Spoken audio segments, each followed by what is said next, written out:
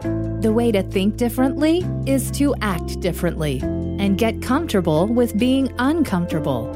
Welcome to the Unlearn Podcast, where host Barry O'Reilly seeks to synthesize the superpowers of extraordinary individuals into actionable strategies you can use to think big, start small, and learn fast, and find your edge with excellence. Here's your host, Barry O'Reilly.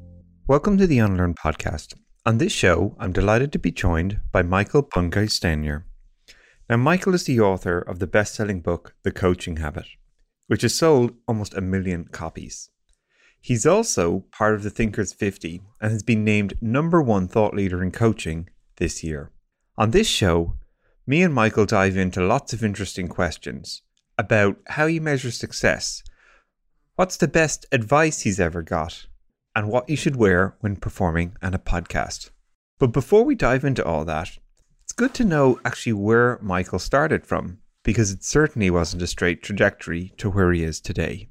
I'll tell you a story that had an effect that ripples through my career even now, although it didn't create any immediate action in the moment. So I spent a long time in university. You know, I studied what they call an arts law degree in Australia. So you do a BA in literature, and at the same time, concurrently, you do a law degree, which is an undergraduate degree in Australia.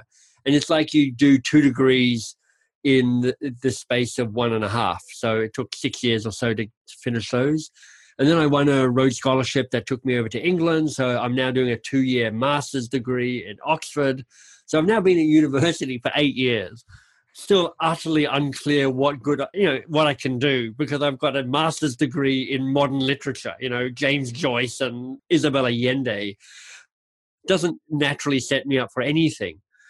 And I'd kind of tried to figure some stuff out. So I went to some informational interviews at McKinsey and walked away going, I'd be a disaster at McKinsey. And I would have been. It would have been terrible.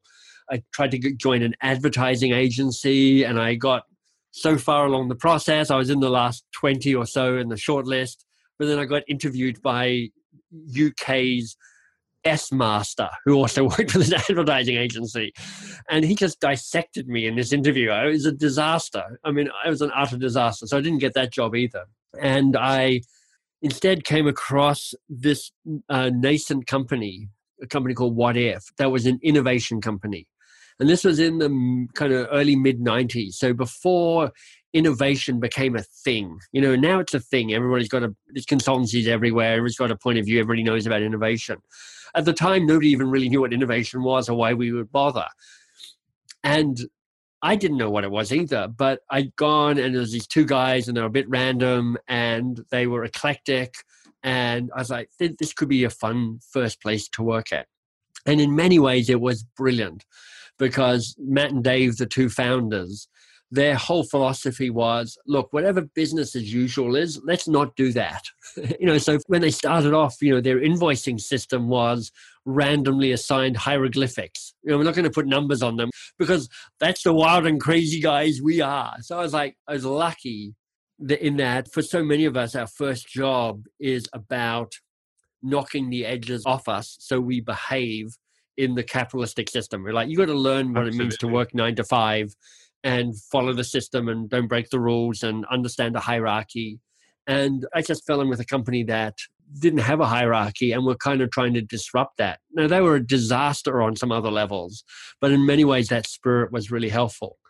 But that's not even the kind of the turning point I was talking about. Here's the turning point. My very first day at work, super exciting. I bought a grown-up pair of trousers and a shirt, and I was like, okay. And they, at the time, had an office in Primrose Hill, which is a fairly fancy inner city part of London. It's right near Primrose Hill, a park, right near Regent's Park and the zoo that's there. It's where Robert Plant lives. I know that because I lived in Primrose Hill for a while. So you got kind of, Led Zeppelin lead singer walking around in leather trousers and looking cool. On my first day of work, I've got a little bagged lunch that I've bought from my home. I was living in Oxford at the time. Because this is these 2 dudes running this company, there's no onboarding process. They're like, oh, what? You're starting today? Okay. Anyway, lunchtime came and I was like, I'll go out and have lunch. And I sat on Primrose Hill. So I'm sitting there thinking to myself, at last, I'm an adult. This morning I was a boy and now I'm a man. I'm sitting there eating my sandwich on Primrose Hill, and this cute little dog approaches me. And as you can imagine, it's like tiny and it's small and it's like white and it's got little feathered fur and it's like something out of an anime cartoon. And it walks up to me and it looks super adorable. It's like big, brimming brown eyes. And it lifts its leg and it pisses on me. I was like, come on. It's like my first day at work and I have been urinated on by this random animal. It's like most people's first day in work. No, exactly. And I'm going to combine it with another story because I was like, okay, this is telling me something. I'm not sure what yet. And then when I left that company, I joined another company. Just thinking of first day disasters. And this new company, and there's like, it's now a consultancy and they're management consultancy. And I showed up in my best clothes and they're like, whatever you're wearing, that's not appropriate. You need to go out and buy a suit. And I didn't have a suit at the time. I'm like, oh God, panicking. Go to the stationery cupboard and grab a pen and some Post-it notes and, you know, whatever you need. So I go to the stationery cupboard and it's a kind of IKEA setup. And I open the door of the cupboard, which is about head height. And it literally, the whole thing falls off the wall. It's like I have just gone in and I've like, in a rock star way, trashed the stationery cupboard. I'm like, I hardly touched it.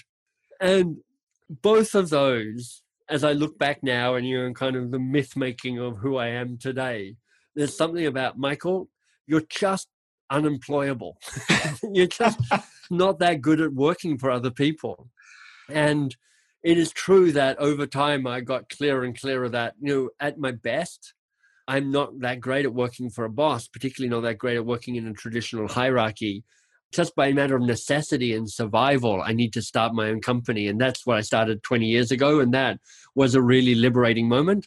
Now, it was getting fired from my last company I worked with that was truly the turning point that made me go, okay, well, now's the moment. I've been fired. I've got nothing to go do. Now's the time. But there was something in those other stories that are all like, you know, that saying inspiration is when your past suddenly makes sense. There's all these clues. I got to that moment where I'm like, you need to start your own business. Yeah, no, it's great. It's so interesting, though, this notion of like limited structure. You know, like one of the best experiences I ever had in a company was actually my last company I worked in before I took the entrepreneurial sort of step.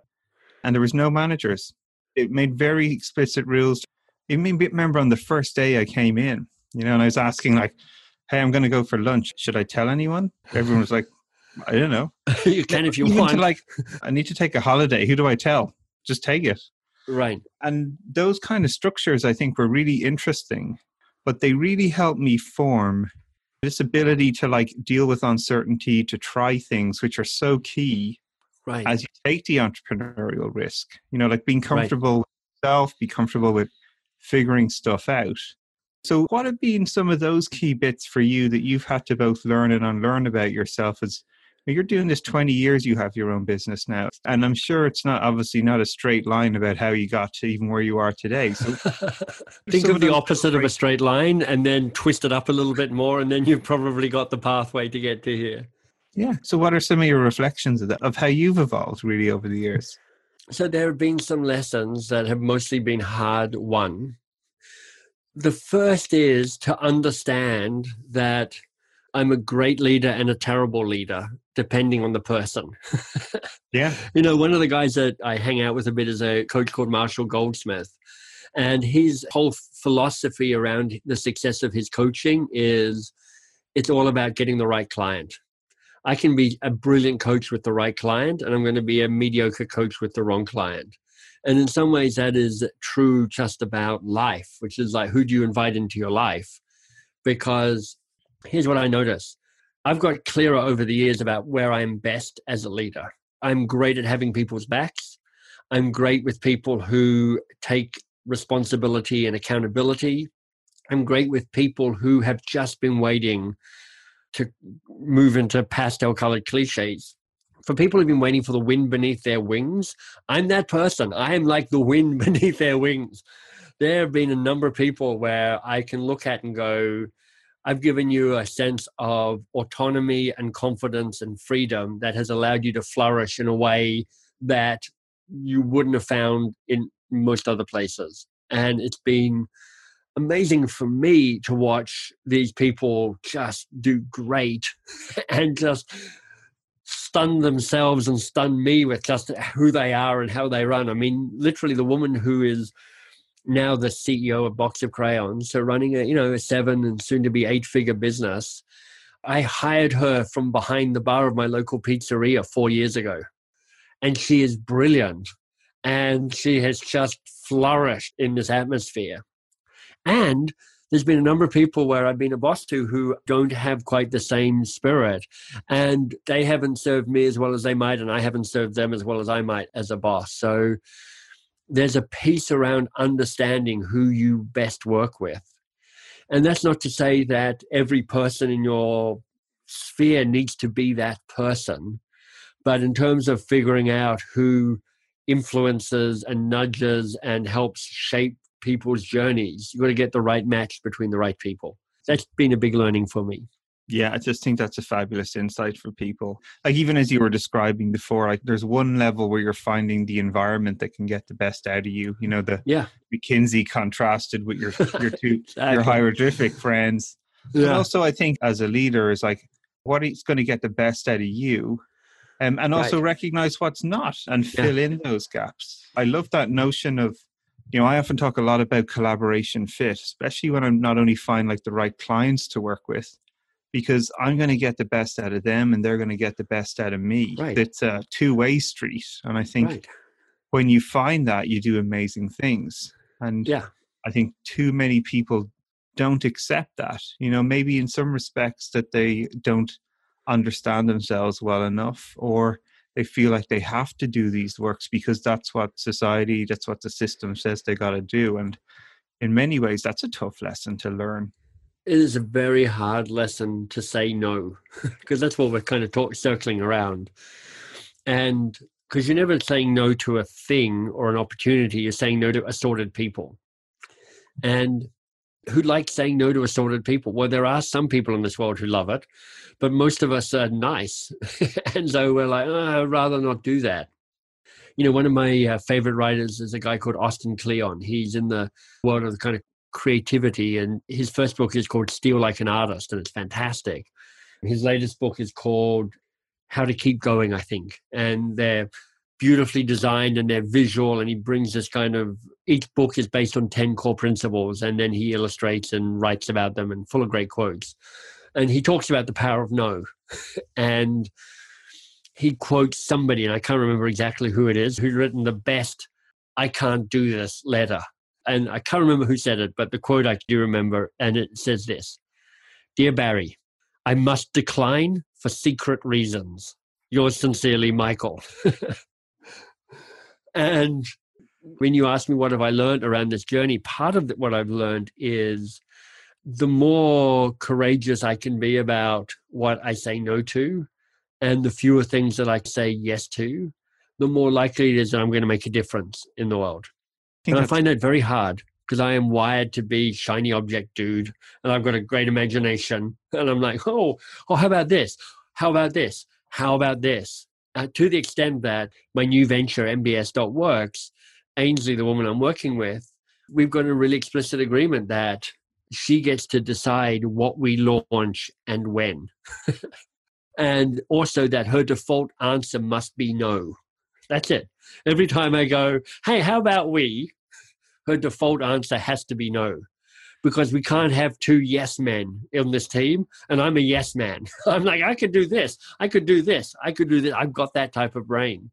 And it just doesn't serve the bigger game that you're looking to play. Yeah, now, I think this is great, right? Because I think when I read The Coaching Habit, you know, one of the things that really stood out for me, the question of if you're going to say yes to something, that means you got to say, what are you saying no to? Right. And it's such a great framing, you know, because you see this in companies. Everybody's always adding more, doing more work. Sure. We're forced in companies to take on more things where we're context switching and quality goes down. Yeah, and I think, you know, the power of no, of committing to the path you want to take at the expense of other things. Like sometimes you have to let people down, and Right. people are afraid to do that. And you can do it nicely, like your secret. And I can't explain why, Yeah, exactly. For secret reasons. I'm sorry. Candid as well. Yeah. But I think the power of no, if anything, it's one thing I've learned where there is opportunity everywhere. We're lucky we can seek it out. It can find us. But I think there's a huge discipline and skill in being able to say no. Yeah. Well, part of it's that opportunity cost, which is so hidden because it's something in the future. So you don't feel it so much now. So you go, well, what harm could it be doing to say yes now? And particularly if you're saying yes to a commitment that's in the future, it doesn't even feel real. Like there have been times when, I show up and I've got something in my calendar. I'm like, what the hell? Why is this? Well, who said yes to this? And it's like, you know what? Past Michael said yes to this. There's this great book I'm reading at the moment. It's called The Optimist Telescope by she writes for the Boston Globe. Bina Venkatraman is her name. Anyway, she's got this great, how at the start of books, you always put a quote by somebody fancy and learned just to kind of anchor the book and share the philosophy. Well, she's got two quotes. She's got a quote from James Baldwin, the great kind of American agitator and philosopher. Not everything that is faced can be changed, but nothing can be changed until it is faced. So you're like, okay, yeah. Everybody nods and goes, yeah, that's sensible, yeah. But then the second quote is the one I love, and this is from somebody you'll have heard of called Homer Simpson. And he goes, that's a problem for future Homer. Man, I don't envy that guy. And so often our yeses, we're like, yeah, future Michael has to sort out that yes. I don't envy him at all. And then when you come to it, you're like, God damn it, past Michael, what the hell were you thinking? And I'm like, okay, you've got to provide that focus.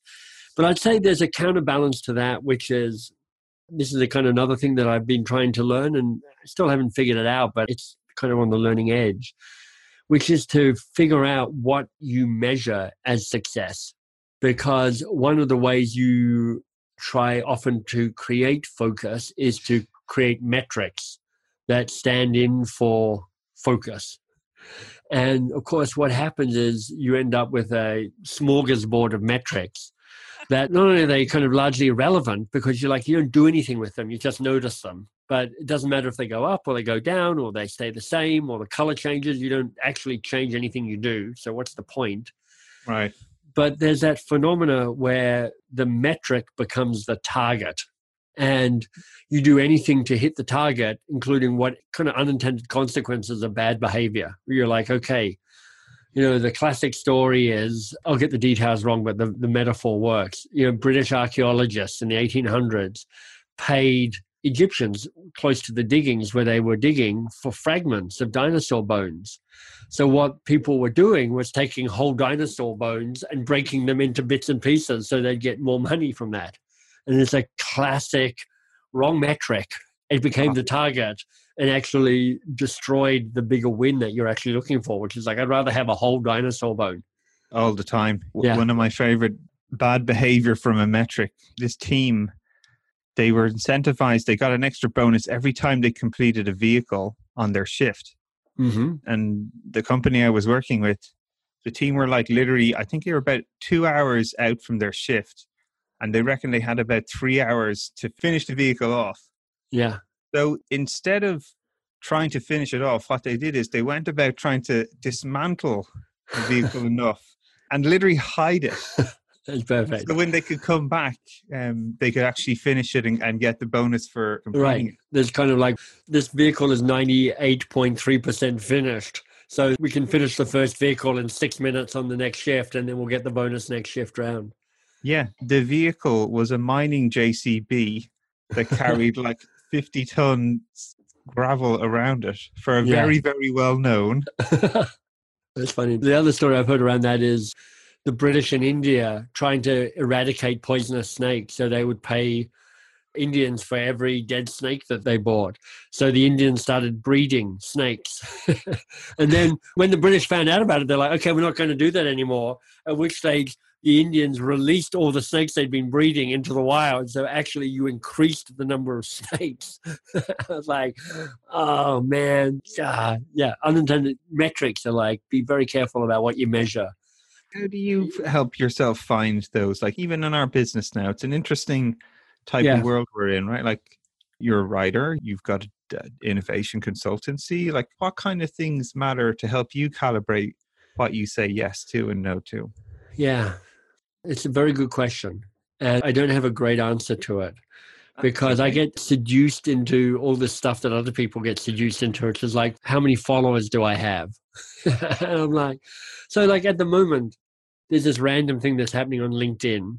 On LinkedIn, you can have both people who are connections and followers. And it's utterly unclear to me what the difference is or how you become a follower. But it sounds good. I know, exactly. Exactly. It sounds good. It sounds like I might be an important person if I have a lot of followers. Anyway, I have, I don't know, let's say 25,000 connections, of which 24,500, I'm pretty sure are recruiters because I don't know who they are and I don't know why they're connected to me, but so it goes. They still can't hire you. They're trying. Yeah. Exactly. But for this week, my follow account in LinkedIn is growing in a crazy way. Like it's growing at about 3,000 a day. I know. Now, first of all, utterly unclear why that's happening. So it's not like I'm actually doing anything.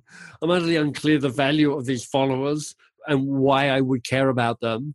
I'm utterly unclear about how to engage them and how I would connect with them or monetize them or do anything with them. And yet I'm absolutely obsessed about this number, which keeps going up. So I'm like, come on, Michael, you know better than these vanity metrics. There's one way I think about this, which is I keep going, what's the bigger game that I'm trying to play? And this is now slightly dated language for me, and it's slightly inappropriate because we're in the middle of a pandemic when we're having this conversation. But for many years, I used to say, look, my goal is to infect 1 billion people with the possibility virus, meaning I want people to take responsibility for their own freedom by seeing the choices that they have and being courageous about the choices that they make. So that's helpful for me for a number of reasons. One is it's 1 billion people, so that's a lot. So it's like be bold rather than not. Yeah. And the virus metaphor, which of course is like a bit weird now, but it worked for me then because it meant that it was about me getting out of the way and trying to create stuff that spread by word of mouth and by reputation. And it said to me, look, if somebody comes across like the 7 questions that are in the Coaching Habit book and they don't know that it's from the book and they haven't bought the book and they've never heard of me, is that okay? And I'm like, that's actually great because for me, if somebody is like more curious because they've got better questions, because they've somehow found them, then that's a win for me. And then I go, so of all the stuff I could be doing, what feels like it would move me closest to 1 billion people? And I try and make project decisions based on that. What feels like it would have the most impact in this world? And then I go for it. And a writer called Tim Harford, who's a British guy, writes for the Financial Times. His first book was called The Undercover Economist. He's brilliant, it's great, funny, does great podcasts as well, and great TED Talks. And on one of his TED Talks, he talked about the power of slow motion multitasking, which is, he goes, okay, I've got 4 or 5 projects on the go at once. And when I'm done, when I'm a bit stuck with one, I move to the next. And there's a cross-fertilization that happens. And so I'm like, okay, 3 to 5 projects, cross-fertilization. My best guess is that moving me towards infecting 1 billion people with the possibility virus. That's my best guess. And then you go for it. So with the Coaching Habit book, which is, 4 years old now, when I was trying to launch it, I was like, how many copies would I like to sell? And in the end, I'm like, I don't know, because nobody knows. Book publishers can't guess how many copies books sell. Everybody's just making stuff up. Absolutely. So I'm like, let it go. What I said is, look, the metric I would like is for this to be considered a classic. I want it to be considered a classic. And the way that I would know that it was a classic is if it had 1,000 reviews on Amazon. So I'm like, that's what I'm going to go for. 1,000 reviews on Amazon. And that then sets up a series of actions for me to take to hit a number, which is a stand-in for a bigger, actually more elusive win. Yeah. Like, it's nice to hear you talk through your system. I think people often wonder, like, how do we create success? Is it serendipitous? Is it intentional?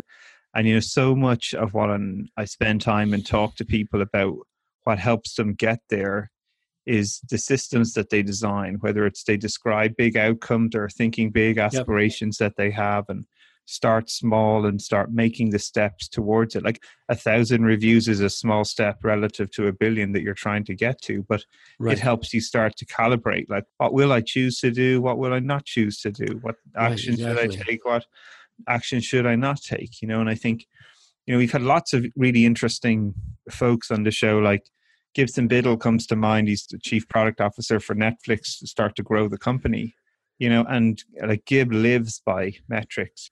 Every time he does a talk, he sends out a survey straight after his talk to get an NPS score so he can make it better. Even if he's doing 2 talks in a day, he does 3 surveys so he gets better. He's just a fanatic at this. And when people start to see that there are intentionality about what people are doing, that's learnable. Actually, that's stuff that they can recognize and say, well, what is my big aspiration? What's the thing I really... And telling a story helps you find the metric. No one sits there and just jumps straight away, this is the magic metric. It's you're envisioning the success, and you'll hear of these sort of leading indicator behaviors you're talking about in your story, and that's a great way to navigate, to find what success might be for you, even if you don't know the metrics to start with. And that's a really powerful system in itself too. I also love that you used the phrase intentionality and serendipity. And I was like, yeah, it's both of those. There's a way that intentionality is what allows serendipity to arrive, which is you've got yourself in a position where something interesting shows up, and you've got yourself attuned so you notice when something shows up that you can capitalize on. Because, if you look at the success of the coaching habit, you have to put a lot of it down actually to luck. Because I reckon with intentionality, if you work really hard, you can sell somewhere between 10 and 100,000 copies of a book. If you hustle and market and shake hands and kiss babies and do a whole bunch of stuff, 10 to 100,000. Anything over 100,000 copies, you've somehow got a little dash of fairy dust that is kind of the wind beneath your wings, to go back to that thing again, to get lucky around it. And Coaching Habit sold 800,000 copies. So it's just got a momentum all of its own and a magic all of its own, which is beyond what I can replicate again, annoyingly enough. But I love that. It's so funny you share that. I think, like you say, so many times it is maybe about timing, but you're also putting yourself in the position for that timing to strike. And, here we are. You are doing that again, right? You are still continuing to create great content. And the advice trap, again, is another really interesting sort of step in another direction. So I have to ask you, like, what is the best bit of advice you were ever given? I mean, it's interesting. It's such a good question. I've got like 3 answers. And they're different. I love that. So one was that tells the story of a throwaway statement. Like, I'm 14. My Latin teacher, Peter Lennox, goes, "So, Michael, what are you going to do when you finish high school?" And I'm like, "What do you mean?" I haven't even thought, what? We finish high school? I hadn't cottoned on to that. And my dad is English. My dad actually grew up in Oxford and went to Oxford, in part because he was a local boy. I said to Peter Lennox, I said, "So I think I'd like to go to Oxford University." And he's like, "Well, you'll need to be a Rhodes Scholar for that." And I was like, "Noted, I'll become a Rhodes Scholar." And it actually turned out that I became a Rhodes Scholar. So there's this moment of like, and if I followed up with Peter Lennox, you'd have absolutely no memory of that moment at all, but key moment for me. Yeah, nice. So you could definitely say that has been the piece of advice that has utterly changed my life, because blah, blah, blah, I met my wife, blah, blah, blah, blah, blah.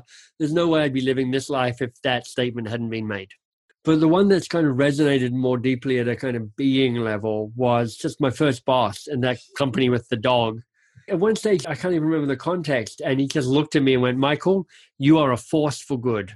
And that was a very powerful moment of being seen and recognized in a way that I hadn't even seen and recognized myself. Just being called for who I was in that moment, but also the potential I had, and something that spoke to an essential quality of who I am in the world.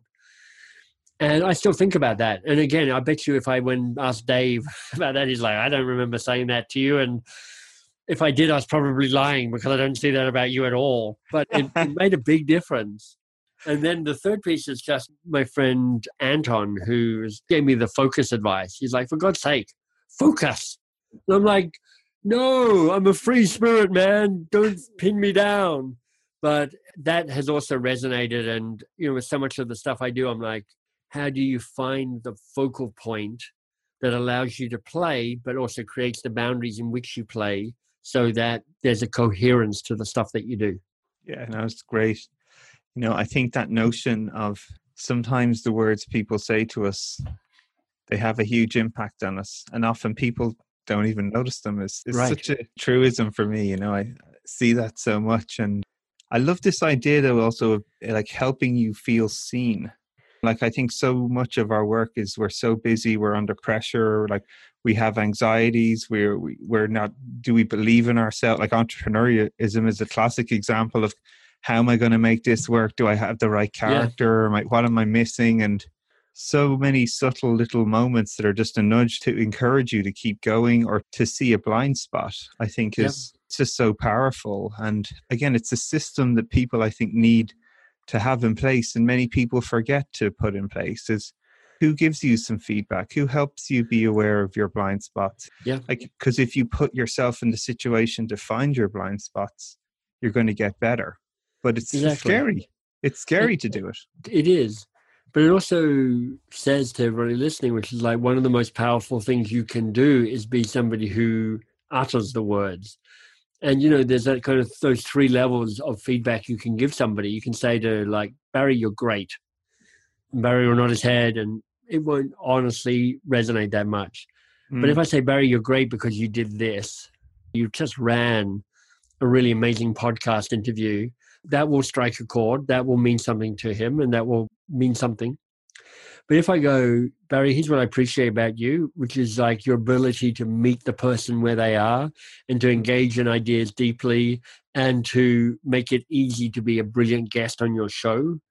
That's a deeper level of appreciation. It's speaking to the beingness of the man rather than the doingness, rather than the kind of generic whatever quality of him. It is an invitation. It's a courageous act because it's a kind of act of vulnerability to offer it up and to put it into the conversation, but to speak to somebody's inherent qualities as how you see them and how you experience them is a very powerful act of leadership, I think. Absolutely right. And if anything, even when you're sharing those moments there, the question I'm encouraged to ask is, how could I get better? Thank you. What's the next step I could take to make things right. One little thing better? Putting some clothes on. I mean, we're doing this video thing live, and the fact that you're naked is a little disconcerting, but it's okay. I'm riding the wave. I had the best moment today. My wife sent me this link and she goes, it's over. And I was like, what do you mean? And she sent me this link on CNN of a news broadcaster who actually did the news in a full suit, but had no pants on. And she's like, that's it. Nobody can work remotely like this ever again. Exactly. I love it. So looking ahead there, Michael, what are some of the things that are exciting you? What's lighting you up? And you're obviously focused on 1 billion people, but what's really getting you going at the moment? Yeah. Well, there's some stuff I'm doing and there's stuff I'm not doing. So I've just done my own podcast. We're talking about it before you hit the record button around, it's called We Will Get Through This. So it's loosely based around this idea of resilience.